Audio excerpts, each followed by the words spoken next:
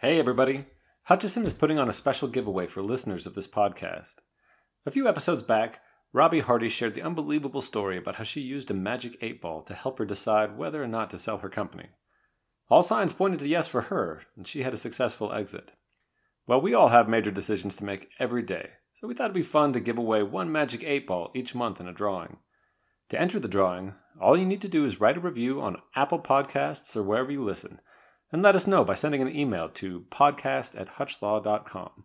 That's podcast, P-O-D-C-A-S-T, at hutchlaw.com. There are days you miss the big company perks, but zero regrets. Waking up and realizing that you are the master of your own destiny is really powerful. Being able to realize that you can see an immediate impact from the decisions you make and the problems you solve. At a bigger company, you can work for years on a problem and never see the impact, never get the recognition for that impact. When you're building a company and you make a decision, you see immediate impact, sometimes the next hour. Hello, and welcome to the Founder Shares podcast. We're so happy that you've chosen to spend some time with us. I'm your host, Trevor Schmidt. I'm an attorney at Hutchison, a law firm in Raleigh, North Carolina. We work with founders and entrepreneurs in technology and life science companies start up, operate, get funded, and exit. We are daily inspired by the people we work with and want a chance to share some of these stories with you, our listener. So, whether you're already an entrepreneur, want to be one someday, or are just fascinated by the stories of how a business goes from idea to success, or not such a success, this podcast is for you. Today's guest is Jonathan Kite, co-founder and CEO of RentRedi, a technology designed to make apartment turnover easy and efficient for apartment complexes. Here's the problem. Apartments will turn over 50 to 55% of their units every single year. With the average apartment complex having somewhere between 200 and 250 units, that's about 100 times a year that an apartment manager needs to coordinate carpet cleaning, painting, deep cleans, maintenance, everything that comes with moving in new tenants. When you think about having to schedule 3 to 5 different vendors 100 times over in a year and all the touch points, just think about in your own personal life, when you work with any kind of contractor, like a handyman or an electrician or a plumber, that process of finding them, vetting them, scheduling them, handling that invoice, I'm going to guess is likely not a 10 out of 10 experience for you. So Jonathan, along with his two co-founders, saw this as a problem that they could solve. And the market potential? Well, they estimate the turnover spend is about $10 billion throughout the United States. So what led you to this industry? The origin story is interesting. So my background is more in technology, and we have a really diverse and strong co-founding team. So there are 3 co-founders at RentRedi. One of whom I grew up with. His name is Will Brew. We both grew up here in Charlotte, interestingly enough, which I know is rare to come back and then start a company where you grew up. But 3 co-founders, very different backgrounds. Our third co-founder, Ryan McMillan, the origin of the idea really came from him. So he worked in the multifamily industry, both on site and as a regional manager at various stages in his career and more corporate roles. So he really saw firsthand how big of a problem this was, what the challenge was, building those networks of providers, the fact that there was really no technology or automated process applied to this. And this was really about the same time that you started to see a lot of other online marketplaces emerge, more focused on consumers. So companies like Uber and DoorDash and Handy. And he thought, that business model is genius. And if it could be applied to the multifamily industry, that would just be a really powerful solution to a problem that is really underserved. I mean, most technology in the multifamily industry is focused on resident portals, leasing management platforms, and very little was applied to this maintenance problem and the turn problem more specifically. So he had this very visionary intuition around what needed to happen to really help solve this problem. He approached Will. All 3 of us went to Carolina together, and they had become friends after college and started to talk to him about this problem. And Will has a background in business and investment banking. And so he was totally zeroed in on this as an evaluation of the market opportunity and realized there's little to no competition that's really thinking about this as a national problem.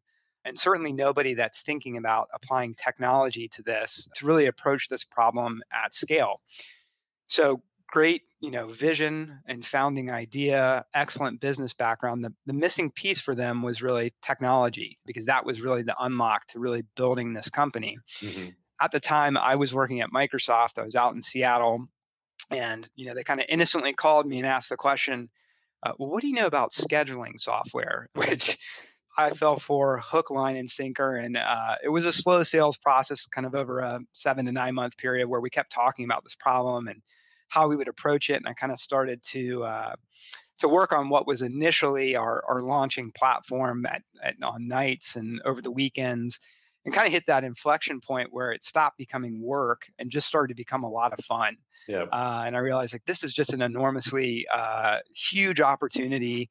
Again, totally underserved space. Like, now's the time to do this. And so always wanted to start a company. And again, Will and I kind of grew up together here in Charlotte. We always wanted to start a company.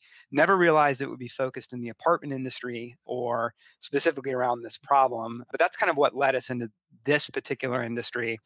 Technology aside, like, I've got a whole story of how I got into that. But that's really the origin story of the company and its foundation. So you and Will, growing up, had talked about the possibility that someday you guys wanted to do a business together? Yeah, we've both always been very entrepreneurial in our mindset. Always wanted to build something together.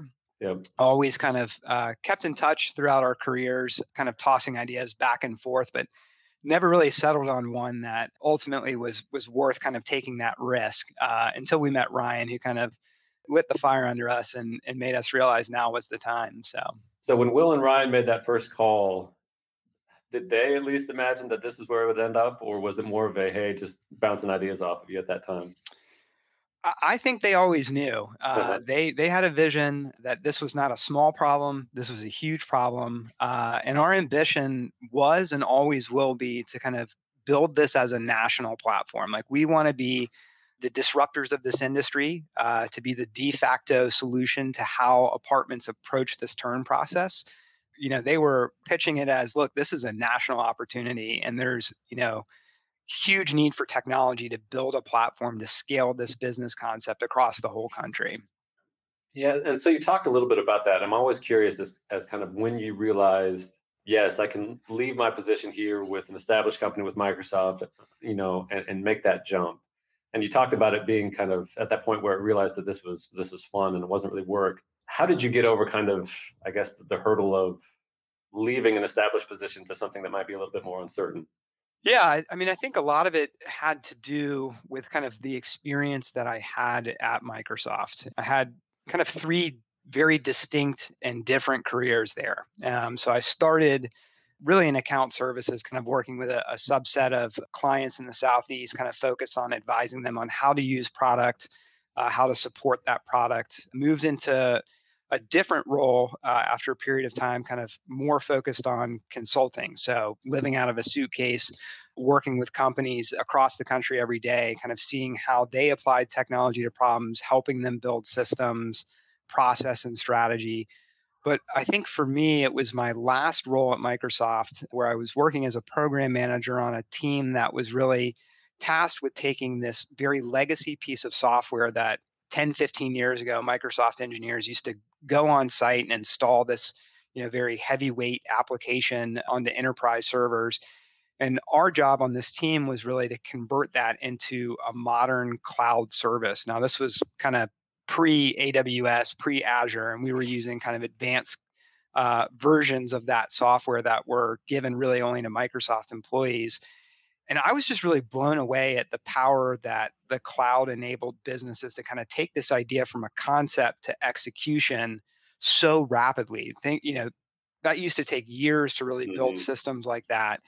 And so for me, I think it was seeing that application of cloud technology that gave me the confidence to say, I can do this myself. Like, there are the tools that are in place to really take this concept and build it into something that can scale across the country. And That's one of the reasons I love technology in general is just the speed of evolution. The technology we use at RentReady today didn't even exist when we started the company, which is kind of mind blowing. And so I think for me, it was just that experience of seeing what could be done Hmm. and how technology could be applied to a problem that gave me the confidence to say, now's the time to do this. Like the technology is there to build a company around this concept.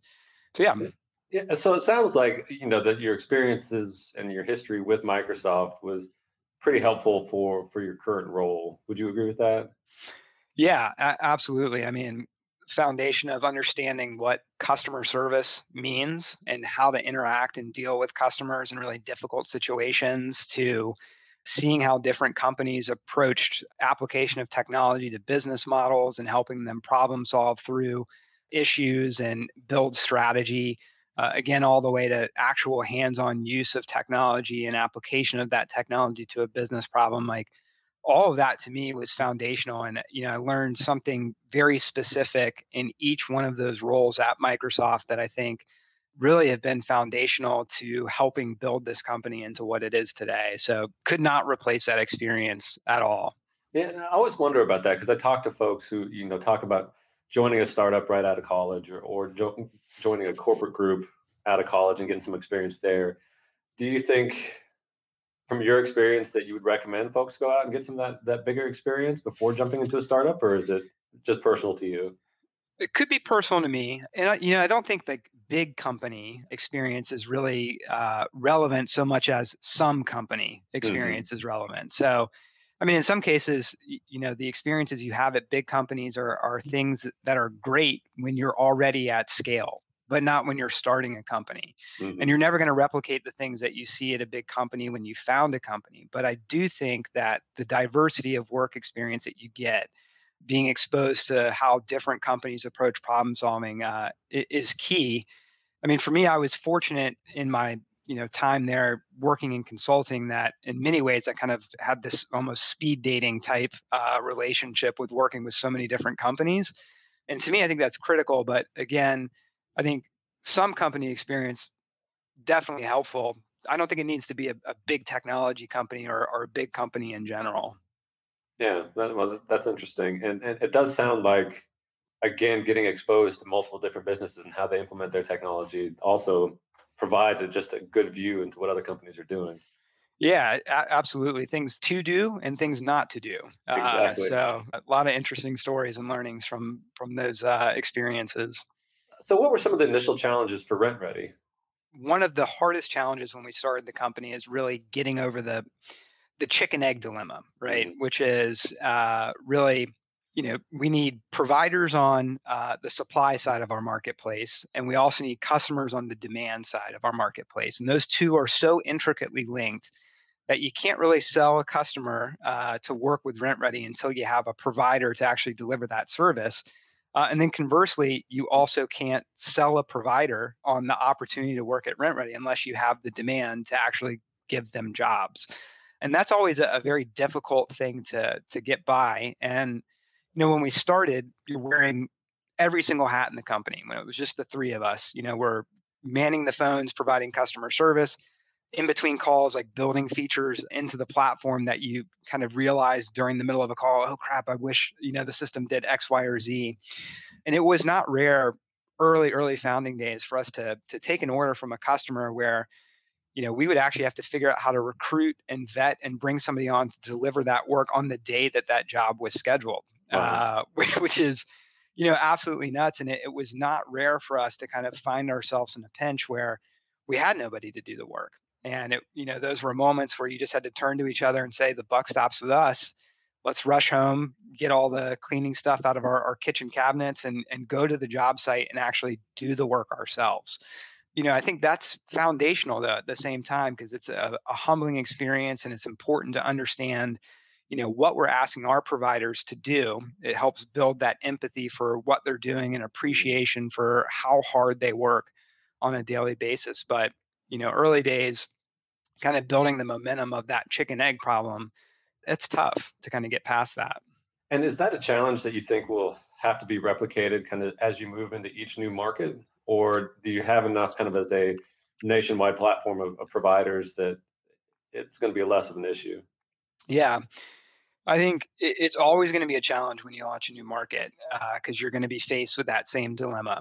One of the nice things that has happened, though, is as we've grown and scaled in the markets we operate in, some of those problems in that chicken egg equation start to go away, where we've got great relationships with apartment communities in Charlotte and Raleigh. And we can leverage those relationships to kind of feed off of those into new markets where they might have sister properties in market X or Y, where really that word of mouth referral will allow us to enter that market with sort of a preceded amount of demand where Mhm. we can say, hey, we're going to launch in your market in the month of October. We've worked with communities that you're related to in Raleigh and Charlotte. Like, let us deliver that same experience to you in your city, which makes it much easier for us to then recruit against an expected or known set of demand. So a lot of those problems will start to kind of disappear as we continue to grow. But early times, when launching a market, that problem always did exist and is a difficult one to overcome. So how long into the process, I guess, before it was less you and the co-founders going out and doing the turnover before you had those, relationships in place? I mean, was that an ongoing process or just kind of how did that work out? It took time. I would say it took a couple months for us to really get to the point where we felt that a strong base of providers to go and do that work. I think for us, it was always critical to know that, again, at the end of the day, like if something fell through the cracks, like we would go and do that. But it probably takes 2 to 3 months to hit that critical mass of having a supplier network that is big enough, stable enough, and reliable enough to really service a market. And talk a little bit about how you go about kind of building that, I guess, stable of providers. I mean, it seems like a huge challenge, even as individuals who go out to look for, even one service provider to vet them and know that the work is trustworthy and then to manage the job. How do you do that at scale, I guess? Yeah, recruiting, attracting talent is a top priority for us. And I think we identified that really early on. And I think part of that is our responsibility is really to make sure that that supply side of our marketplace is healthy and thriving. And that means that we really need to be experts in building process around assessing quality. We've done that through, a multi-step quality assessment process and really built our technology and tools around allowing us to take a large influx of people who want to work at Rent Ready, automatically assessing them for viability and fit, providing human quality assessment on top of that. But it really, for us, has provided a focus from a product perspective and the realization that ultimately, because we are a marketplace, we have two customers. We have apartment communities, which most people would say, hey, that's your customer. But our service providers are customers too. And so making sure that we invest equal amounts of time into product development to focus on service providers as customers is huge, which means we have to ask the question, like, what do pros really want? And balancing the things that they want in terms of flexibility and independence, working with us, quicker payments to them, building tools that don't require them to go into an office to get a paper job printout for what they need to do, to really push technology interaction so that it's all through an application, so that communication, notification of job assignments is all digital. Which is an experience that many service providers in this industry don't have. They're kind of used to the traditional go into the office, get your job printout, go to the job site at the end of the day, take that job printout back to validate that you've done the work. So we've invested in trying to provide a differentiated experience that makes this really one of the best places for a service provider to work through a combination of technology, the way that we pay, when we pay, the tools that we give them to really manage their business and understand what they need to run a business. Can you speak to some of the difficulties, I guess? Because a couple times you've mentioned now that, Rent Ready is really introducing technology into the space where it really hasn't existed before. So how do you get that adoption from both the apartment side and from the service providers where they're used to either working on whiteboards or just with paper? How do you make that transition or help them to make that transition? Yeah, I mean, I think it's about demonstrating value beyond the core benefit of just being a single source provider. I mean, that in and of itself is already a huge differentiator, but really making sure that the technology interaction from a product perspective adds value beyond just that. Mhm. So, a classic example, like you referenced, apartment communities today, they manage this process on a whiteboard. So they will list the units that they need to turn on the y axis, the services that are needed on the x axis, and they'll build a matrix where they call a provider on their cell phone, validate that they can do the work on a specific day, and they'll pencil that in on the whiteboard. Well, that's great for the person who's managing that whiteboard if they can remember to keep that up to date. But there are multiple people on site who need to know that information. So providing full transparency into that process is one of those examples of providing value to customers where we provide a digital make ready interface where as our service providers are completing work, the digital equivalent of that whiteboard experience that they know and are familiar with today is updating in real time. So Mhm. if there's a painter on site, they see that in progress. They don't have to wait on a maintenance manager to go look at the unit, cross it off, and then send them a text message in the front office and say, "Hey, that work is done." There's full insight, and so we're kind of eliminating that triangle of feedback where multiple people on site don't really know what's happening. Another great example, like we know because we keep detailed records of communities around what their preferences are. What sequence do they want those services delivered in? What is their goal in terms of the number of days they want to turn that particular unit so that when they go to schedule that, we're automatically laying out a sequence that fits the exact timeline that they want Mhm. without them having to input that information, go back and forth between multiple vendors to kind of manage the logistics of sequencing. We're just providing real time instant confirmation that the work's going to get done. And as the work is getting done, updating that turn board in real time for them, really kind of adding value to a point where it almost becomes a no brainer that this is just an easier way to do it because they're removing so much friction from the process. Like that's kind of where we put our focus from a product perspective in order to kind of push that adoption of technology. Same thing on the provider side, making sure that there's full transparency into when I'm going to get paid, how much am I going to get paid, where are my jobs, what is my estimated earning, based Mhm. on a relationship I have with the community. How do we make it as easy as possible for them to see that work into the future so that again they're not going into an office every single day having to see that, and really just eliminating the frustrations that they would have managing their own business, so that they can really focus on what they enjoy doing, which is the actual trade itself. Like focus on being painting a painter, and we'll handle all of those back office pieces around marketing, invoicing, sales, so that you can just focus on what you do best. And so I think for us, it's all about understanding the customer and building product that adds value into their experience. And how much of the product was kind of in place before you launched? Because I'm thinking about how you go out and pitch that first apartment complex that this is the tool that you need. How much of that product was in place kind of before you made that pitch, and how much have you kind of iterated on as you've added more communities? Yeah. Well, when we launched the company, absolutely none of that product was there.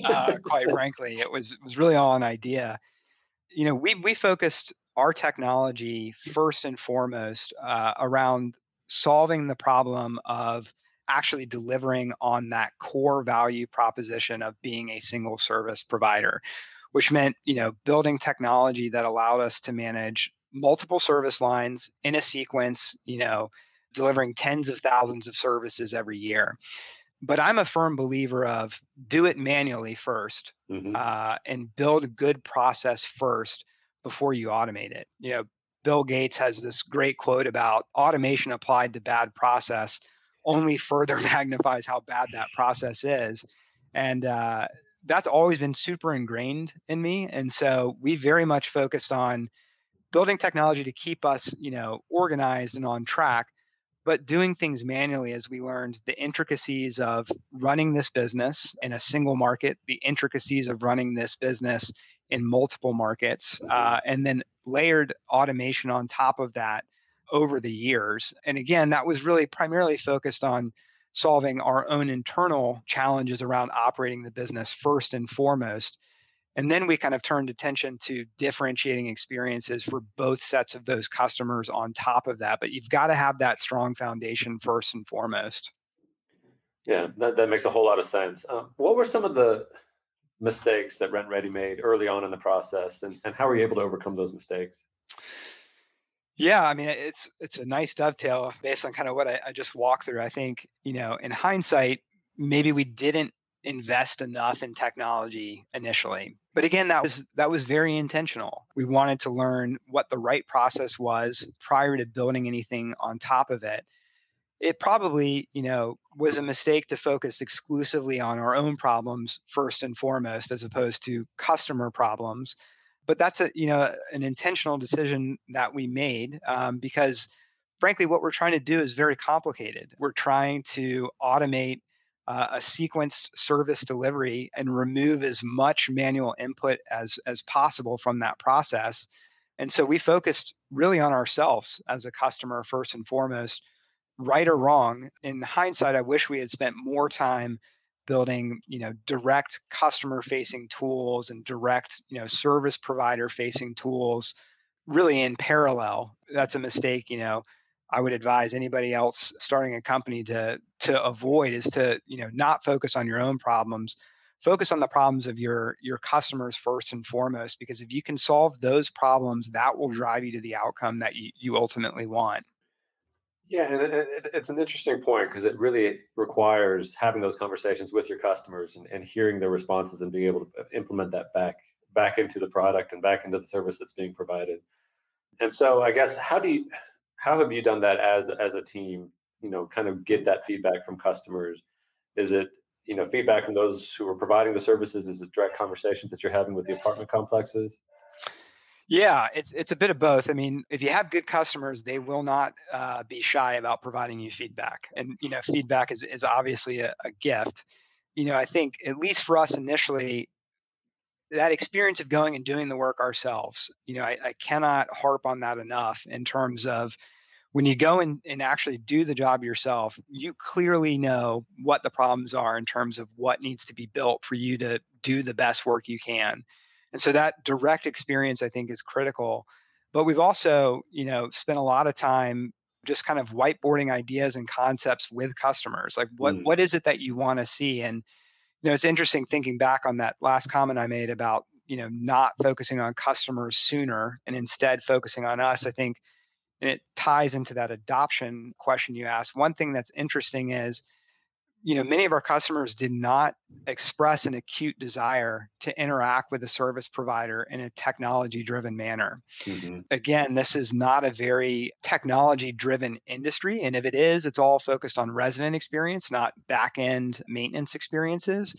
And so for an on-site maintenance manager or property manager, they're very used to, and in some circumstances even prefer, communication. It just person to person, whether that's over text message, phone call. And so we did not focus initially on that product for customers. But when we realized that, sometimes you have to suggest the great idea to them and they're not always going to give you exactly, where you need to go. When we started to put, concepts around what a technology driven model would look like for apartment communities, suddenly for them, like the light bulb went off. Like, this is so much easier than calling or emailing. I get instant notification, full transparency, reporting. And, we spent a lot of time working with the people who actually are going to use this, sort of the MVP customer segments where, they use us frequently. They're great customers. They're always providing feedback, and spending time with them, walking through initial design concepts, wireframes. That is critical experience in terms of making sure that we're really focused on the right problem. And that's for both sides. That's, both apartment communities and also our service providers as well. I want to ask you a bit too, kind of as you're talking about some of these challenges, we're all coming out of, this past year of 2020 and what COVID did and effects of quarantine. I imagine for your industry where you've got service providers on site, you've got, apartment living and all of those issues. How did COVID impact RentRedi, and how did you respond to that issue? It was scary. I'll say that it was a scary year. I think, when you reflect back, and it's hard to believe it's already been a year Yeah. since this really started, and what a long year it's been. When the news and impact first started hitting America, I think, everybody was kind of dealing with the ambiguity of not really fully understanding, what the impacts were. And, I think the initial response in the industry was a very psychologically driven response. Our business follows a very predictable pattern, that 50 to 55% of, residents moving out on an annual basis is very consistent, easy to track. And so for us, we were able to immediately quantify what the impact was. And we saw anywhere from a 25 to 30% drop in the number of people moving out of apartment units. Meaning people were That's just staying put? Yeah, people were just staying put. And, whether that was due to safety reasons or just, a psychological, I don't feel comfortable moving at this point in time. On-site teams were getting really creative about extending leases and providing promotions to keep people in units since they didn't feel comfortable moving. Mhm. And so there certainly was a very immediate short-term impact. Apartment communities closed their doors. I think one thing we were super fortunate in is if you really think about the nature of the work that we're doing, we're turning units that are empty. So nobody's in these apartment units. Mhm. And so while there was an initial pause really across the board in all markets around move outs, really after about a month, 2 months, we started to see that open back up where, there was a realization that, these units are typically, well, not typically, they're always unoccupied. It's usually just one of our service providers in there working at a time. Mhm. There are very easy ways through technology like smart locks to really give access to those units without any face-to-face interaction between our staff and their staff. And so we were very quickly and creatively able to kind of overcome the barriers of actually performing work. And so that was, a huge benefit to us. But we also took that opportunity to really think about, how the multifamily industry was really responding to this pandemic. And one thing that we clued in on was this industry was very underserved from a safety perspective. And so we took this as an opportunity to really launch a new service offering for our company. So we started to provide disinfectant services directly to apartment communities for both common area spaces like clubhouses, gyms, pool areas, but also vacant units as well whenever a resident would move out. So we would go in and actually apply disinfectant with electrostatic sprayers to kind of help the spread of communicable diseases. And for us, that was a really interesting experience because it's an idea that we kind of took right when the pandemic hit, and we're able to kind of quickly build relationships with providers, really even outside of the core markets that we serve in Raleigh, Charlotte, and Atlanta, and launch this as a service offering nationwide. And it was really only something that was possible because of the use of technology, where we were able to go from, zero communities served to hundreds of communities served in 20 plus markets in a matter of 45 days. Wow. Which was huge for us and was, obviously a super impactful, increase in revenue for us to kind of offset what we saw as a result of the impact of the pandemic to our normal kind of core turn business.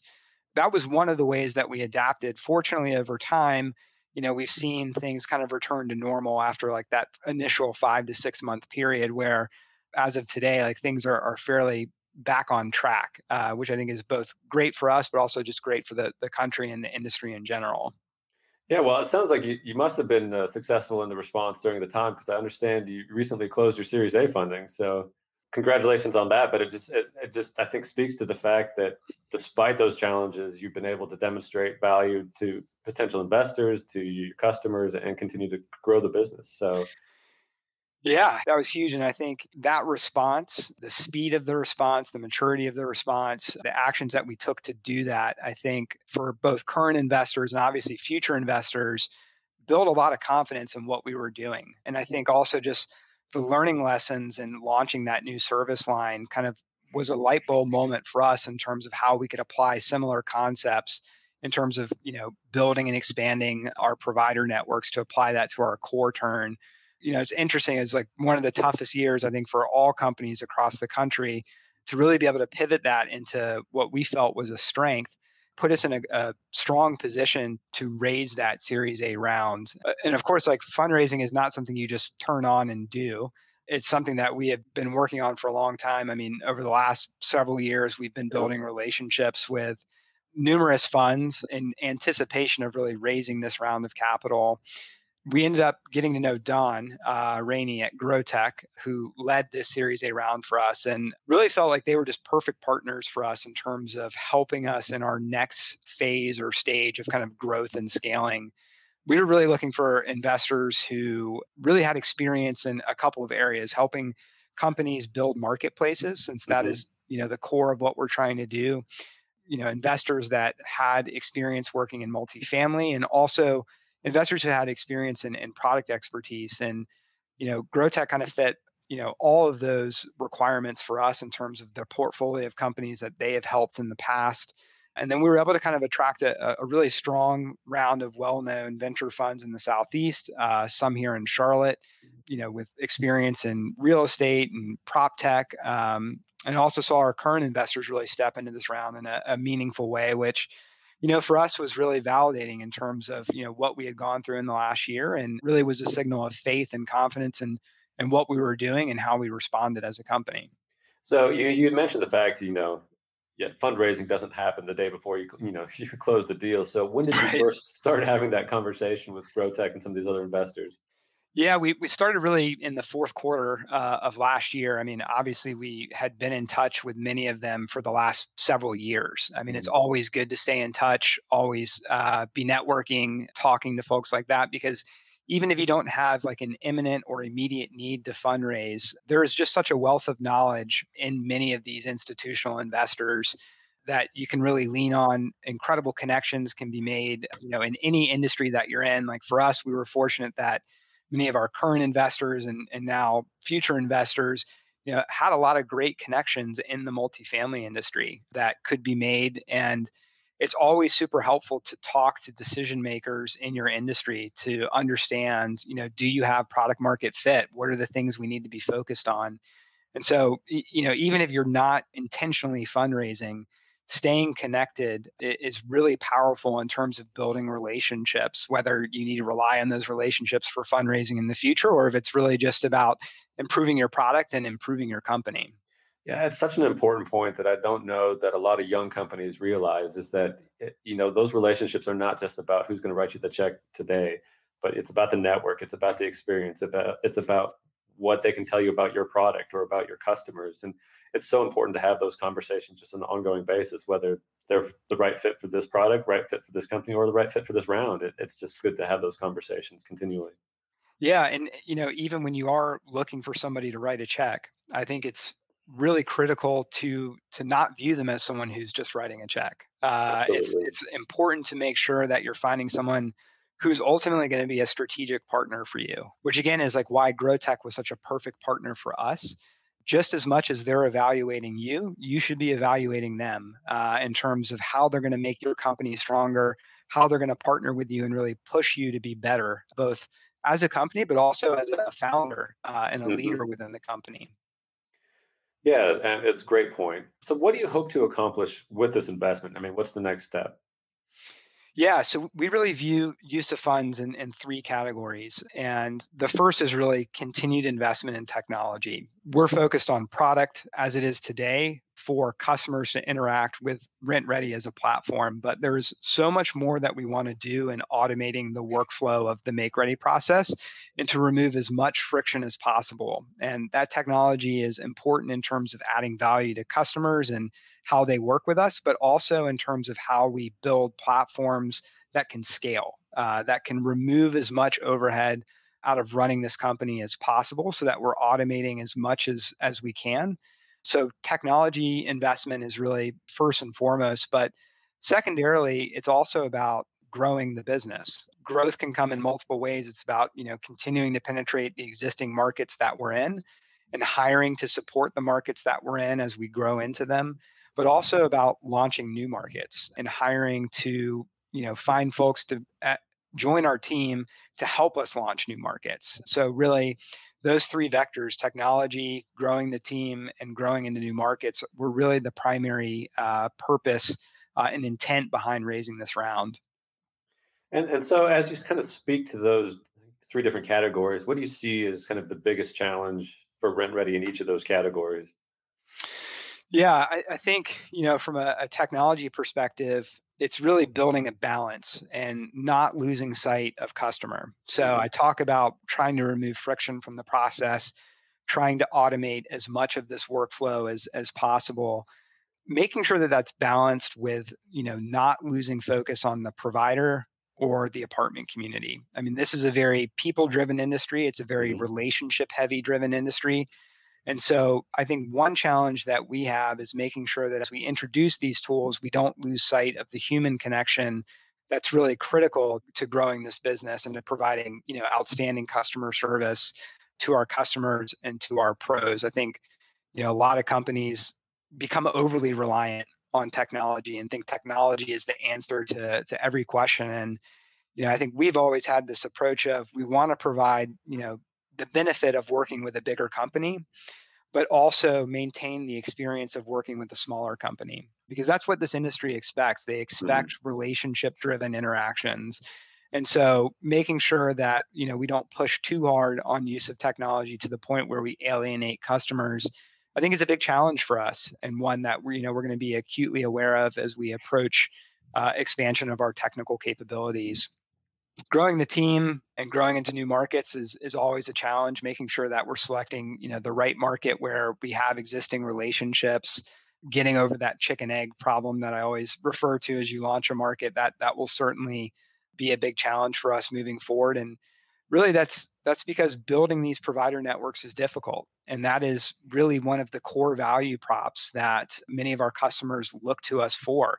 We're doing that legwork for them of building these provider networks and ensuring quality and continuing to look at how we can scale that concept and leaning into the learnings that we developed by launching that sanitization service by working with larger providers on our platform. I think really are the keys to kind of unlocking how we do that at scale. But certainly that will be a lot of work, and we're excited to do it, and excited about kind of taking those concepts that we learned last year and really trying to apply those to our core business, really across the whole country. Now, as you look to expand across to these different markets, I mean, is it key to have somebody who's present in that market who's familiar with kind of those individual spaces and the providers there already, or is that something you can, as the existing Rent Ready team, kind of, I don't want to say fly into that market and start to implement yourself there, but how important is it to have that local relationship?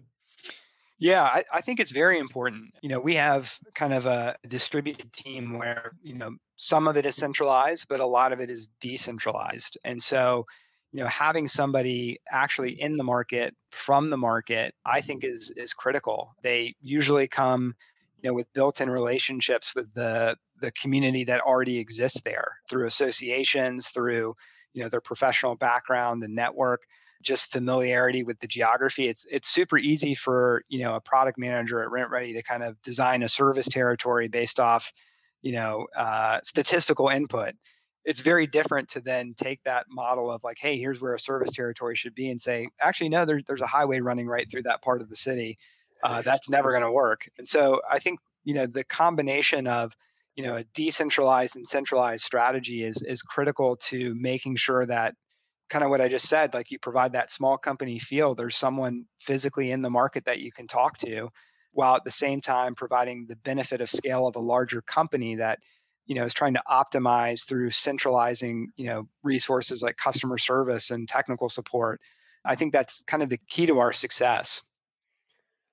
Yeah, I mean, it's fascinating to me to think about kind of the number of.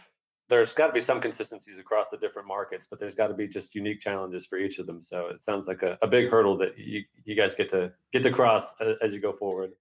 Yeah, every market is similar and every market is a little bit different. And it's really interesting. Like, I reflect on, the differences between like Raleigh, Durham, and Charlotte. Charlotte is a larger market by a hair, probably 20, 30,000 more units in Charlotte than there are in Raleigh and Durham.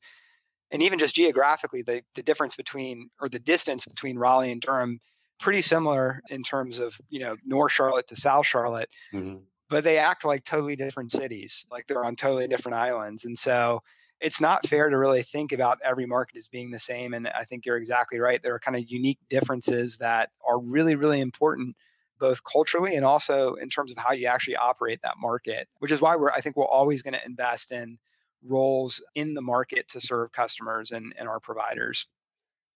Now, this is a bit of a curveball question, but have you had any unique stories from your service providers as they go in to do a turnover for an apartment? Any sort of, just drastic cases that somebody's had to deal with, or is it all pretty standard? I would say 99% of the time it's fairly standard, but you're right. You never know what you're going to walk in on. Like the number of children's stickers on the wall, ranging from like 2 or 3 to like 5,000 stickers, or like the strange colors that people might paint their walls before they move out, the things they leave behind. So we've got a war chest of stories of crazy things we've seen. Again, 9 times out of 10, it's pretty standard, but you do see some weird stuff for sure. Yeah. So if you were a service provider on a daily basis rather than kind of running RentRedi, what's your favorite side of the service business? Are you a painter, a cleaner, a remodeler? Yeah. I think, there is a process for reapplying enamel to both countertops and tubs, just called resurfacing, kind of generically speaking. I find that fascinating to take this like really old, dirty tub and make it look brand new. It's just like one of the coolest things. And, when we started the company, again, just like the transformation of, an apartment that's been lived in for 5 years to it looking almost brand new is almost magical. But I feel like the resurfacing of countertops and tubs to me is just like the best example of that, where it truly looks brand new. And the process is kind of a cool one in terms of how you sand it down, how you reapply the enamel. So if I had to choose any one of the skilled trades in the turn, I would be a resurfacer. That's good to know. So, from talking to you, it just seems like you're very passionate about this business and excited about it. And, I don't get the sense that, you miss your old corporate job. But what is it that, wakes you up each morning excited to do more work with RentRedi?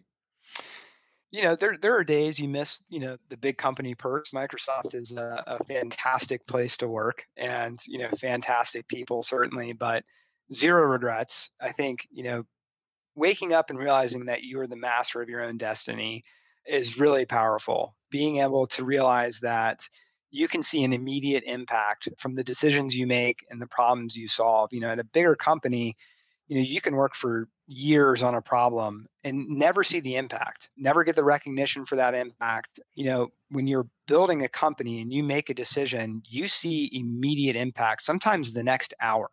And to me, that's super invigorating to like constantly be faced with these challenges, to go through a decision-making process, to think creatively and really control the outcome of that problem is really powerful to observe. And just the feedback loop of seeing progress iteratively is incredible, to see the building blocks. And sometimes you do have to take a step back and think, remember how we used to do this 2 years ago, and look at where we are now. Like, that's amazing. And that's just not something you always get at a big company. And so for me, that's kind of what gets me up every morning, like thinking about solving these problems and the challenges, and seeing that impact is really what gets me going. So what about the flip side? What is the hardest part about being a CEO of a startup or entrepreneurial company?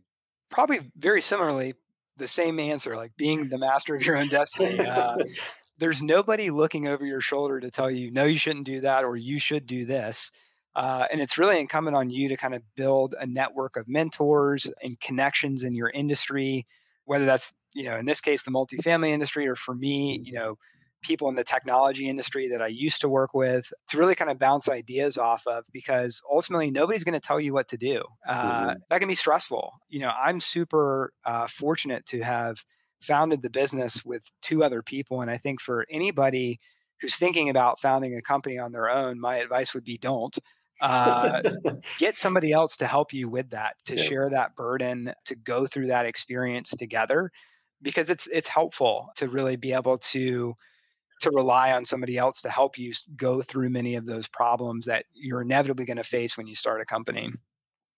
Well, Jonathan, you may have touched on it just here, but we are the Founder Shares podcast. And so I like to ask all of our guests, if there was one piece of advice that you would offer to somebody who was starting a business or already running a business and was, thinking about how to improve it, what's that piece of advice that you would share with them? Yeah, I mean, beyond don't do it on your own and finding someone who can complement your skill sets, I'd say it's not really about the idea. I think a lot of founders or would-be founders, they have incredible ideas. Like, it's not about your idea or the uniqueness of your idea. It's really about the dedication and determination that you have to turn that idea into a reality and then ultimately being able to operate that. I mean, coming up with the idea is the fun part. That's the easy part. But learning how to build it, scale it, and operate it, I think that's the differentiator. And your willingness to kind of grind it out, make tons of mistakes, learn along the way, like that's part of the process. But I think the difference between success and failure is not the idea. It's really your perseverance to never give up in that process, which kind of speaks to, what I talked about earlier, like do it manually as long as it takes, get the process right and put in that hard work and the rest will take care of itself. Yeah, that's just great advice and a good pointer for anybody who's out there listening. So if there's somebody who wants to reach out to you or learn more about RentRedi, what's the best way for them to get in touch? Yeah, visit our website, rentredi.com. Easy to get in touch with us there. You can follow us on social media, on LinkedIn. Happy to accept any request and be in touch with anybody who's looking for help or potentially even wants to join our company. So. Oh, that's fantastic. Jonathan Jenks, thank you so much for coming on today and for sharing your story. I really appreciate you taking the time. Yeah, absolutely. It was a pleasure, Trevor, and I appreciate your time as well. That was Jonathan Kite, CEO of RentRedi. You can find out more about Jonathan and the company by checking in with Jonathan at LinkedIn or visiting rentredi.com. That's RentReady.com. If you're a founder or business owner and need legal advice, we'd love to hear from you. You can start by visiting our website at hutchlaw.com. That's HUTCHLAW.com. We have the capacity to help you out with just about any legal need your company may be facing. We're passionate about the innovation economy and ready to help you on your entrepreneurial journey. This show was edited and produced by Earfluence. I'm Trevor Schmidt, and we'll talk to you next time on the Founder Shares Podcast. Happy birthday to us.